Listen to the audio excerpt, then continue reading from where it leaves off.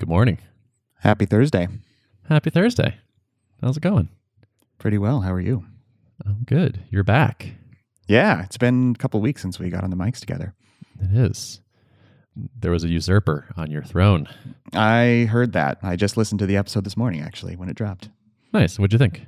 It was good. Yeah, it was fun to hear that kind of conversation. Like you said, there's not much content out there. Most stuff is kind of focused on earlier stage. So to hear, people with scaling companies kind of talk shop and stuff was helpful. Yeah. Yeah, I'm interested in this idea of like company operating systems, like the tools you're using to organize a group of people around a common goal. I'd like to talk to some more people actually, because I'm interested in seeing what's common across various companies, and then what are the interesting differences as well. It's one of those areas that's really easy to mess up. It's no small feat, hiring teams and then having them actually execute on things and do it well and keep people happy. And yeah, I was listening to it and I was appreciating the amount of work that goes into just doing this type of job. And also I was contemplating for myself the whole time, is that what I want to do? Do I want to grow big teams and worry about that problem set? And that's kind of it's like a little existential theme that I've been kind of marinating on the last couple of weeks, actually, as I felt overwhelmed by the amount of work in front of me on my plate just for, post product hunt launch and all the activity from that. And considering, I could hire for a bunch of these different roles potentially, but then also asking myself, do I really want to go there yet? Or do I want to stay in this kind of simple mode? It's definitely interesting. I feel like you've brought this up a couple times. Does Derrick want to be like the CEO or not? Mm-hmm. Yeah. Still an open question in my mind. I mean, do I want to grow a successful company? Yes. Do I want to, achieve SaaS success? Yes, I do. But I also know my happy place is building product. And what does that look like as I try to pursue both those goals? I don't want this to be the phase where it's I always look back on the early days of remember when when things were simple, and I didn't have a bunch of meetings and calls and I could just build product and talk to customers. Oh, wasn't that nice? And how can I keep that nice indefinitely? Is it even possible? Yeah, that's a good question. I mean, maybe you could. I've been noticing lately, we, not that long ago, we're 3 full-time people, just founders. And now we're 5 full-time, 3 part-time. We've added a lot more hands. And I've been noticing it both in the good way, where it's we have these, there's definitely a lot more things happening at once. We're pushing a lot of projects forward simultaneously.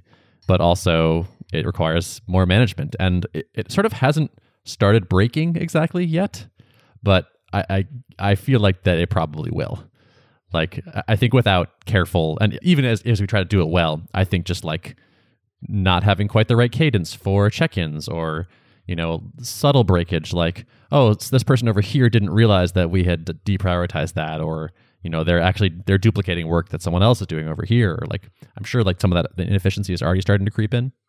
There's an interesting thing there around what if you just said, no, we're not ever going to get big. I want this team single digits forever or something. And what could you do with that? Right. Another thing that I've been thinking about, it's been really nice working with Corey because he's a contractor in the fullest sense of the term. He's an independent expert on his field. He brings his ideas to me and I share my ideas with him and he executes on things. And it doesn't feel like the same dynamic as me saying I went out to go hire a marketer and I'm going to train them on stuff and be their manager and, have all that set of responsibilities. I don't feel like I have to manage the work that Corey's doing in the same way. We collaborate on things, but it's not that same dynamic. And it makes me wonder, can that be a strategy for a while, at least, an approach I take on getting help with work? I think I could definitely see that with the developer too, just hiring a really, really good full stack developer who can just take projects and run with them. And it's not like I'm having to do so much management and onboarding.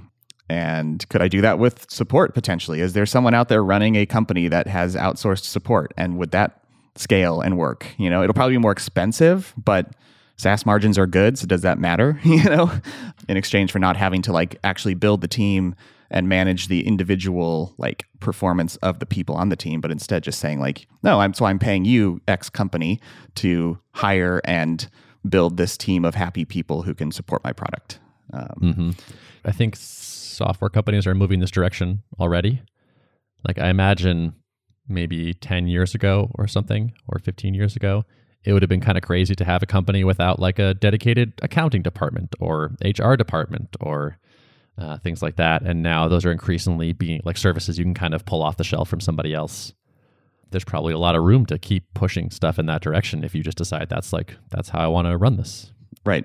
Yeah. That's the interesting thing about software companies is it feels like you can kind of break a lot of the traditional rules of entrepreneurship or building a company. Because if you read like more conventional advice, books on how to build companies, I mean, the whole trope about like working on your company, not in your company, and being kind of focusing more on the company building aspect than individual contributor aspects of it. And that's what entrepreneurs are quote unquote supposed to do. And it doesn't feel as interesting to me as like a vocation. Like I want my vocation to be building product. I feel like if I don't deliberately go down this path and try to solve for the things that I'm deliberately choosing not to focus on, then I could just end up plateauing or doing a bad job at building an actual business, you know? So yes. Yeah. I think the growth will sort of happen accidentally if you don't manage it, I guess. Yeah, right. Like the easy, natural, common answer will be like, well, add another person to do these things. Yeah. I think you'll have to fight that if that's what you've decided you want. Right. It's tough because I've felt like, definitely a lot of activity, a lot of signups, a lot of customer questions, support tickets, all the things, just all things are up right now. And I'm a little bit overwhelmed overall by it. I mean, it's good problems to have, but feeling overwhelmed and feeling like I'm doing a lot of things not that well. Some people take that as a sign of like, well, you need to get some help. You need to hire somebody. But I just still feel this tension of like, but I don't know if I want to do that quite yet, or if I want to do it more along the lines of like what I have with Corey, Yeah. So. And so when I was working with that coach, she was always encouraging me to get clear about what I wanted. Yeah, right. Because there's a pretty huge solution space here, and it's all about picking your trade-offs, but you have to decide what the set of trade-offs you want is. Yeah, I think constantly revisiting that question, or not continuously because that would be too often, but at regular intervals, revisiting the question of like, yeah, why am I doing what I'm doing? Why did I choose to do this instead of get a job? What's my end goal? Something I want to stay really far ahead of if I can. Like I'm driving towards default alive, being profitable on being able to pay myself. And I think that's going to be a big tipping point where it's like, I need to figure out, okay, now that goal achieved, we're sustainable. Now what? Like, am I going to continue grinding as hard as I am right now to move at as fast a pace as possible? Do I decide it's not a sustainable place to stay in, and so willing to accept like a little bit slower growth to have a calmer working pattern, all these things swirling around in my head. At least it's those things and not like, how do we not die? Yeah, right. Right. Yeah, that's true. So I'm talking to you with a new microphone, by the way. Ooh, what'd you get? So my beloved ATR 2100 finally died. I spilled water on it. R.I.P. And it did not come back from that. And so I got an ATR 2100X. Nice. Okay. Which I think is just like, a rebooted version of that same mic. The one that we both had for the longest time. I don't think they even make that anymore. Yeah, I think it's gone now. But so now I have basically it's, Descendant. Which seems great. Seems very similar. It might be like a tiny bit more bassy, I think, possibly. But anyway, it seems to have about the same sound, and I'm very happy with it. But by far the best part is that it has a USB-C connector. Oh, nice. Yeah. Yep. So does my new mic. I have the Shure something. Nice. That's a good one. The model number is. People probably don't know because we've sort of shielded them from this, but you and I have rescheduled many a podcast because I remembered the mic but not the dongle. And only had my my MacBook. And so I'd have a USB-A and no C. And yeah. So anyway, no more dongle worries. Nice. That's good. Yeah. And so I've been up in Vermont for several weeks now. Doing some skiing? Doing some skiing, yeah. It's been another kind of like I did with the vineyard where I'm mixing kind of working part of the day and then taking advantage of the area for part of it. So mostly skiing. I've skied more than I have ever skied in my life, which is awesome. Finally getting a chance to like really improve at it by doing it a lot.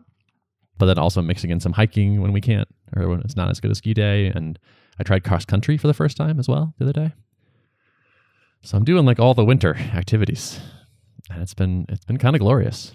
How are you feeling like in terms of balancing, taking obviously time for recreation and doing work? Have you managed to like not feel guilty about ditching out on work a bunch, or like, how's your psychology around that? I would say it's mostly working pretty well. I feel like the biggest struggle is in my standing meetings, where it's like, okay, turns out this day is just a really good ski day, so we want to ski tomorrow, but I'm supposed to have a couple one-on-ones and a podcast and a stand-up. And so it's like, I got to cancel a bunch of things or move a bunch of things or not do it. So I do kind of feel like, I wish I had had fewer standing meetings. Yeah, right. That might be the solution. Huh? Yeah, I think that's kind of the fix the root cause here answer. But then also like trying to just like figure out my schedule for the week ahead of time so I can give people more notice if I do need to move stuff around. Also kind of worth doing. So yeah, I think I'm doing an okay job of it, but I do think there's some improvements that could be made for sure. One thing that stood out to me is like Spencer at Podia does one-on-ones once a month. And I'm currently doing them once a week. And I think his is closer to correct than mine. It's hard to have much week to week, I think, most of the time. I think once someone is kind of like onboarded and things are going well, I think maybe like every other week or monthly makes more sense. So I think I'm going to try to. I feel like we did monthly too at Drip once we got more rigorous with kind of doing that on a regular basis. Yeah. Yeah. I think the one-on-ones are kind of becoming status meetings. It's not really the point. Like, tell me what you're doing and what you're going to do next is like kind of like probably the worst use of a one-on-one, I guess, because like that's so an email versus like, how are you? Let's give each other feedback. Let's talk about longer term things, that kind of deal. And that shouldn't need to happen every week, I think. Well, and I heard him say that like 1 month is a good amount of time. If there is something corrective or something to work on, like 1 month is a good amount of time to actually get some time under it. I can imagine if there was a tough, like a critical piece of feedback for someone to work on, like having to check in a week later, like, all right, so how have you made progress on that thing we talked about last week? Seems like it might be put a little too much pressure on somebody, Definitely. So, yeah, I could see that. Yeah, so could use some tweaks there, I think. Mm-hmm. We got a funny video from a customer the other day. So we rolled out that improved copy paste that I told you about. And I guess these people sort of missed the announcement or something. And so they recorded this video for us, which is like, we're showing you like, we're confused by the copy paste behavior. And so Lito, our support person, was like, can you send me a video like what you're talking about? And so we have this video of two people using the thing and then realizing that like copy paste just works across the thing. And like the old clunky way that they were looking for is gone, but like the better way works. And they were just like, oh, okay.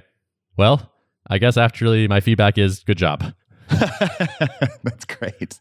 Yeah. I love that. It was pretty excellent. I mean, that it took a lot of shaping to get that feature to where we wanted it.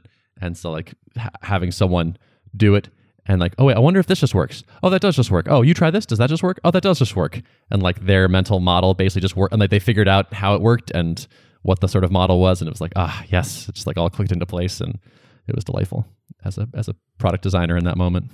Yep. Kind of seems like you nailed it. If it's intuitive and they didn't have to like go read the docs and figure out on how to use this. They just did what they expected it to do and it worked. And that's great. Yeah.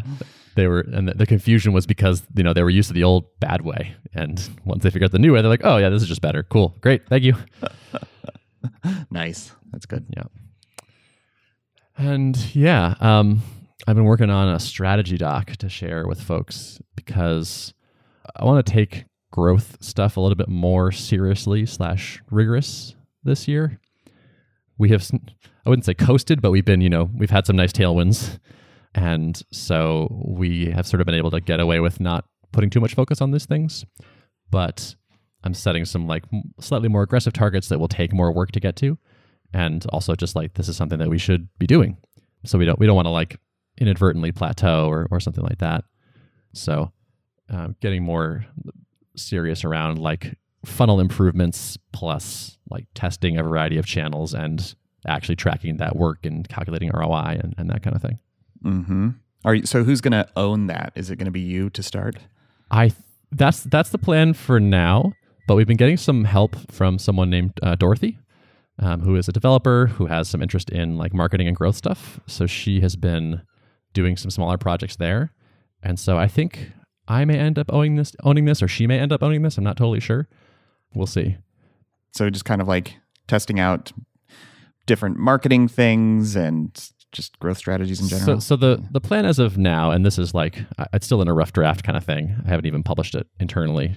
What I'm thinking of is sort of like spend the rest of this quarter and all of next quarter on funnel improvements, and then get more aggressive for the rest of the year about testing, like throwing more stuff into that new improved funnel.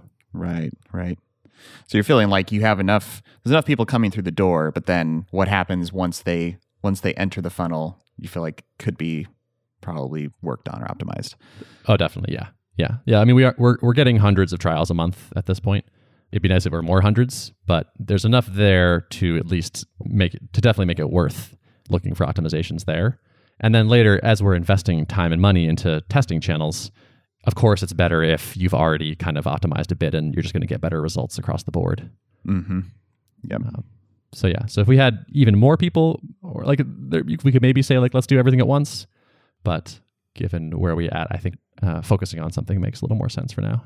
Yeah, that seems like it's the higher leverage area to optimize first, because once people are already entering the funnel, it's like now they're there, so you don't want to bleed them out if at all possible, and you want to and then later on you can work on getting more into it. Yeah, exactly. Yeah, and there's just like a bunch of low hanging fruit there because it's a fairly unoptimized thing at this point. So it's like I don't think we need massive overhauls on this to have decent results, because there's a bunch of things that we've just been meaning to do for a long time that we're pretty confident we'll have make some improvements. Mm-hmm. Nice. It's interesting to have this many people working on something. It's becoming a different thing. Now it's like, what meetings should we have? Who should attend them? How often should they be? What should we talk about? Who's doing what? Who owns what things? How many hours should they work on this thing? What's next for everybody? It's definitely getting a little more complicated. Yeah. And that's primarily your job to kind of do the sorting of that. I mean, that's the CEO's job, right? I think so. Trying to be good at it and talk to other CEOs and see what they do and try ideas, solicit feedback, make them better, just keep working at it. Are you still getting the coaching right now, or have you taken a break from that? Taking a break from that. I feel like I've been getting good value from like talking to other CEOs as opposed to sort of coaching in a more like holistic way. Mm-hmm. So it's more like, let me call my friend, whoever, and say like, how do you all deal with this thing? And kind of get like from the trenches data points versus kind of like, let's work on Ben's dream setting for the 5-year plan for Tuple or something. I'm feeling a little more tactical these days is useful. So what's going on with you? On the product front, I've still been kind of working through a bunch of things that were like the first version of things that I shipped that now I feel like I'm needing to put an extra level of polish on, because now that there's a bunch more people with their hands on the product, a bunch of little things kind of emerging that are either confusing or just could be better, especially in the booking experience. So I just shipped, and it was kind of embarrassing that I didn't have this for the longest time, but an official like rescheduling flow. So now when someone books an event, they get taken to a confirmation page, and then from that page, if they need to, they can click a reschedule button, does a little pop-up, shows them basically a modified version of the scheduling link with the calendar, and they can click a new time and enter a reason for rescheduling and all that kind of stuff. That took a while. I ended up needing to, I didn't want to send people back to the original scheduling link. I knew I wanted it to be a slightly different interface, but share a lot of the same functionality from that. And the booking page is like a 2,000 line long React app thing that was pretty messy, and I was like already kind of duplicating a lot of that logic in different places throughout the app, because there's like the place where you can edit an availability preset, which also has a calendar that pulls in availability intervals. And so like there was about 3 different places where a bunch of stuff was duplicated, and this was going to be a 4th where it was like almost 100% duplicated. So I decided, okay, this is the time to do some refactoring. So I went in there, basically extracted this React hook that takes all the behavior that's common between them and puts it in this one place, and it feels really good now. There were some performance issues that emerged when I did this. Like the refactoring felt really good, and then I started testing the interface, and it was like entering keystrokes in text fields in this React app was like super slow. So there was something going on, and it took like a good day to figure out. Like I had to go in and memoize a bunch of stuff, and then figure out how to like make sure that caches were getting reset when certain state changed. And there was a lot to it, but thankfully it didn't. I was like, this could be really bad. And I was like on the cusp of like just like setting the refactor aside and just dirty duplicating everything because I knew it was like I introduced a performance problem somewhere in this, and I don't know exactly where it is, and it's really complicated to figure that out. So maybe just set that aside and duplicate stuff and figure I'll do it later. But I didn't have to do that in the end. Nice. This feels like such a core part of your app that I imagine that you'll be glad you have it cleaned up. Yeah, and ultimately, like I figured out kind of the right solution. So it was performant enough before, but I think it was still like re-rendering was happening too often at different points. And so now it's like the actual correct way to do it, and everything's super fast. And so I feel good about that. Yeah, leaving it in a better place. Yeah. So I've been kind of revisiting the booking page itself, arguably by and large the most important interface in the entire product. And there's a bunch of things that, like little bits of user feedback that I've gotten over time. Like some people say it's, overwhelming and confusing to just see a big calendar interface, and they don't know exactly what to do first. Other people report that like the overlay feature, which was kind of, I felt like it was placed in a visually balanced way in the lower right-hand corner. It's kind of like has its own spot, and it's a toggle switch, and it looks nice. But I think a lot of people said like, yeah, I think most people aren't noticing this is even there. So if you're wanting people to do this, and this is like a core part of the experience is being able to overlay, like it's not going to get seen down there. And so a bunch of things like that. I have the ability to people can offer multiple duration options, and like most people never change it because they don't realize that it's a changeable option. And so all these things combined kind of led me to like, okay, I need to do a pass on this and just kind of figure out, hopefully tackle multiple of these things at once in kind of a cohesive solution. Building really clean interfaces is extremely challenging. I spent most of yesterday like playing around with a bunch of different variations, and just it has to both function well and just kind of look beautiful and just feel right, And oh, is that all? That's a lot of points to hit. Yeah. Mm-hmm. Yeah. Well, I think you're the man for the job. I think I can get there.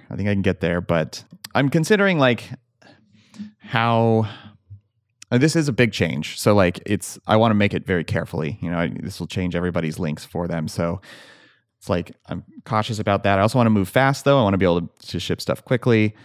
It would be cool to like show this to some people and test some variations and get a gauge for what's good. But I'm also kind of tempted to just like work really hard on it and kind of figure out like what's optimal and just ship it and keep moving. So it's tough to know when the right time is to like actually engage a process and get a bunch of customers involved and all that, and when to just make a call. But this one is a pretty risky area. So that's interesting. I think that we're going to do, I think early next week is we have the partial screen sharing feature pretty well. It's getting there. And so we had a few people that requested it and are like really interested in it. So I wanted to get some early feedback from them. But it is a bit of a pain to like get them a build that has this in it. Our like design person is going to do a Loom video, and just we'll send that to them and say, here's how it works, rather than try to get to the actual software and just kind of get some. It's not, it'd be nice if they could actually use it, but I think we'll still get some at least directionally correct feedback from them from that. Yeah, that's not a bad idea. I mean, maybe I could at least try that because that's a pretty low time commitment type of thing to do, to like kind of demonstrate what I think is best. And then if a bunch of people respond viscerally in certain directions, then I'll know like, okay, I either need to workshop this even more, or maybe if everyone says the same feedback, then I know like, okay, that probably needs to change. But yeah, you might not need that many data points to get at least to make sure you're on the right track. Right. Yep. And I'm always available. Oh yeah, that's true. I can just run it by as a customer. Some of my buddies. There you go. Yeah. And then let's see, one more thing on the marketing front, we're looking at working on a referral program for customers right now, and we kind of have a bunch of ideas, kind of know a direction, but Corey's been working a lot on it and talking to people and kind of trying to get an idea of like how best do we launch this thing to the world? What should this deal structure look like? We're not doing a full bore affiliate program just yet, I don't think, but really like want to focus first on incentivizing existing customers to refer other people and to be able to get some kind of incentive to do that. It's already happening quite a bit, but I think it could happen even more, and that's a pretty potent. It's proven to be like a pretty potent channel for people. Like when I poll people when they first sign up, where did you hear about us, whatever. Like the ones that are, this is not surprising, but the ones that are the strongest like potential customers are usually referred by someone else. So, so yeah, cool. Yeah, I feel like affiliate programs are interesting because in theory, it sounds like a wonderful idea. It's like your customers are going to like get something and you get free evangelists, and like it just runs itself. It should have no overhead. Piece of cake. I feel like that version of it doesn't really actually work based on anecdotes that I've heard from people. Like it's an affiliate program is like a many months long, someone actually manages it and works on it and keeps applying gas and whatnot to actually get results from it. Yeah, right. And I think the ones who have pulled it off successfully, I don't feel like I'm totally well studied on it, but just from what I've seen, like they generally have some really, really influential affiliates who drive, like the front part of that tail is very, very high, and then it's a long tail from there. So like, and I think that's probably the key part for a true like affiliate program to make it work, is getting some really, really big people. I think that's what like Pat Flynn was for ConvertKit, I think, for example, Yeah. So cool. Well, I hope you figure it out anyway. Yeah. Thank you. Yeah. How's MRR doing? It's good.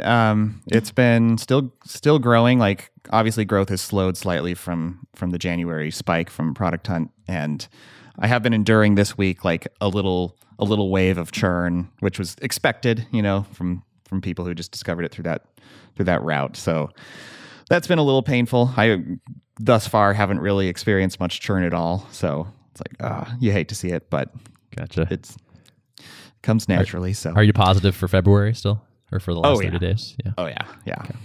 Yeah. That's good. Yeah. So still plugging along. I think, default alive in the springtime is still very much feasible and on track to happen. Yeah. Nice. I'm glad to hear it. Yeah. Thank you. So you're not a fan of Clubhouse? Yeah. Okay. So, I'm partially speaking out of turn because I'm not in it, and I haven't experienced it myself, but yeah, like I tweeted about this, just like I'm a little concerned to see stuff that could otherwise be blogged or podcasted done synchronously in this like walled garden. Mm-hmm. Yeah. I hear you. I think I get it. Yeah. What are your thoughts on it? I feel kind of the same way. I think there's value in the ephemerality of it. For them, it like triggers this like FOMO thing. So it's like, all right, if someone were doing a random interview with someone, I might not check it in, but like, okay, if I know I can't get it later, maybe it's worth sacrificing some of my whatever I was going to do today to listen to this, possibly. So I think it's kind of savvy by them, and also maybe it encourages people to have more frank discussions or something, or like you're a little more open. Right. I guess, yeah, I'm trying to understand the allure of the ephemerality. I feel like I'm enough of a millennial and not a Gen Zer or something that like the whole, Snapchat, TikTok, or TikTok's not ephemeral, but like these like story driven things that expire, like I totally missed that wave of like being drawn to that. So I guess I don't fully understand why that's better. I guess it leads, like you were saying, leads to more candid, frank things if it's maybe not on record. Maybe that could be part of it. Or just like you don't feel as much pressure to make a perfect thing as you might if you were making a durable thing. Right. But it's funny because I feel like this podcast I've managed to release myself from the bar of it being perfect. Like it's pretty raw what we do here. But I wouldn't want to do like this type of podcast on something like Clubhouse where I know it's like not going to last, because then it's like, well, if people didn't show up, it's wasted effort, Yeah. But like if you and I hopped in a room and people started tuning in and then we're like, oh, look, it's Adam. Or like, oh, it's Joel. And like we like added Joel to the conversation. Then we chatted for a bit and then like, it's Rob. And then Rob hops in and like now we're just talking about whatever. It does have this nice kind of hallway track kind of vibe to it to some extent.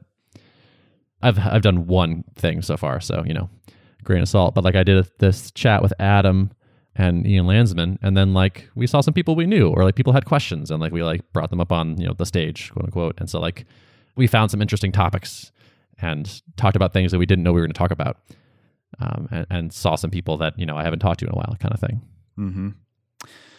I like that aspect of people being able to join in on a conversation. Like for example, if we were recording this podcast right now and it was also being streamed and people could raise their hand and want to interject. I experienced this. I've heard other people talk about this too. Like anytime I'm listening to a podcast, especially one like this, where it's a couple of founders talking about something and you feel like you want to say something to them at that moment, like that would be kind of cool to have the ability to let people engage in that way.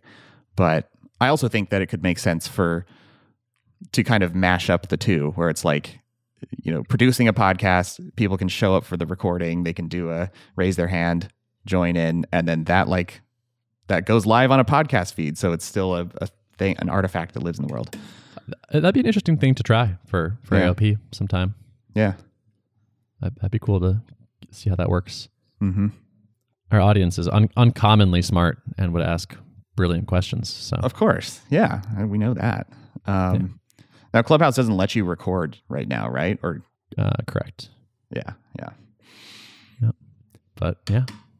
So yeah, I don't know. I think it's kind of having its moment. I suspect it will be not quite as much in the zeitgeist as time goes on, but I also could be wrong. Like it could just be that this like sort of ad hoc live audio thing is a new kind of social network space, and actually it'll be around for a long time because you can listen to it while you're doing dishes, kind of like a podcast. But also, if you want to, you could maybe jump in and say stuff, or and the sort of people dropping in and out nature of it could just be like an interesting, worthwhile option to have.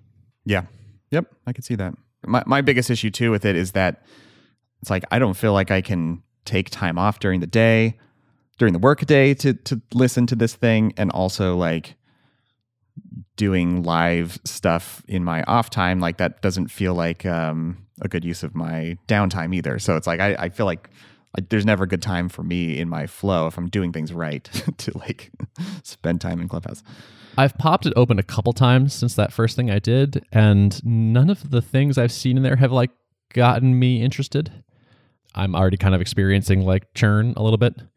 Like maybe I'm not following the right people, or maybe I need to just like focus on making my own things with people or something. But so far it has, after that initial thing, I've been kind of like, I don't know. And like, I love listening to podcasts at like almost 2x. It's like listening to a fairly undirected, long, like questions from the audience, unedited thing is like my impatient brain is kind of like, I'm bored.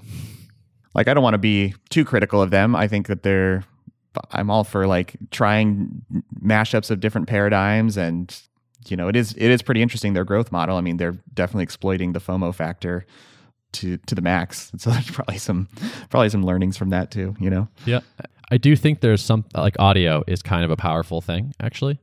I was talking to Wathen the other day, and he was saying like 50% of his calls or something are just audio only on Tuple.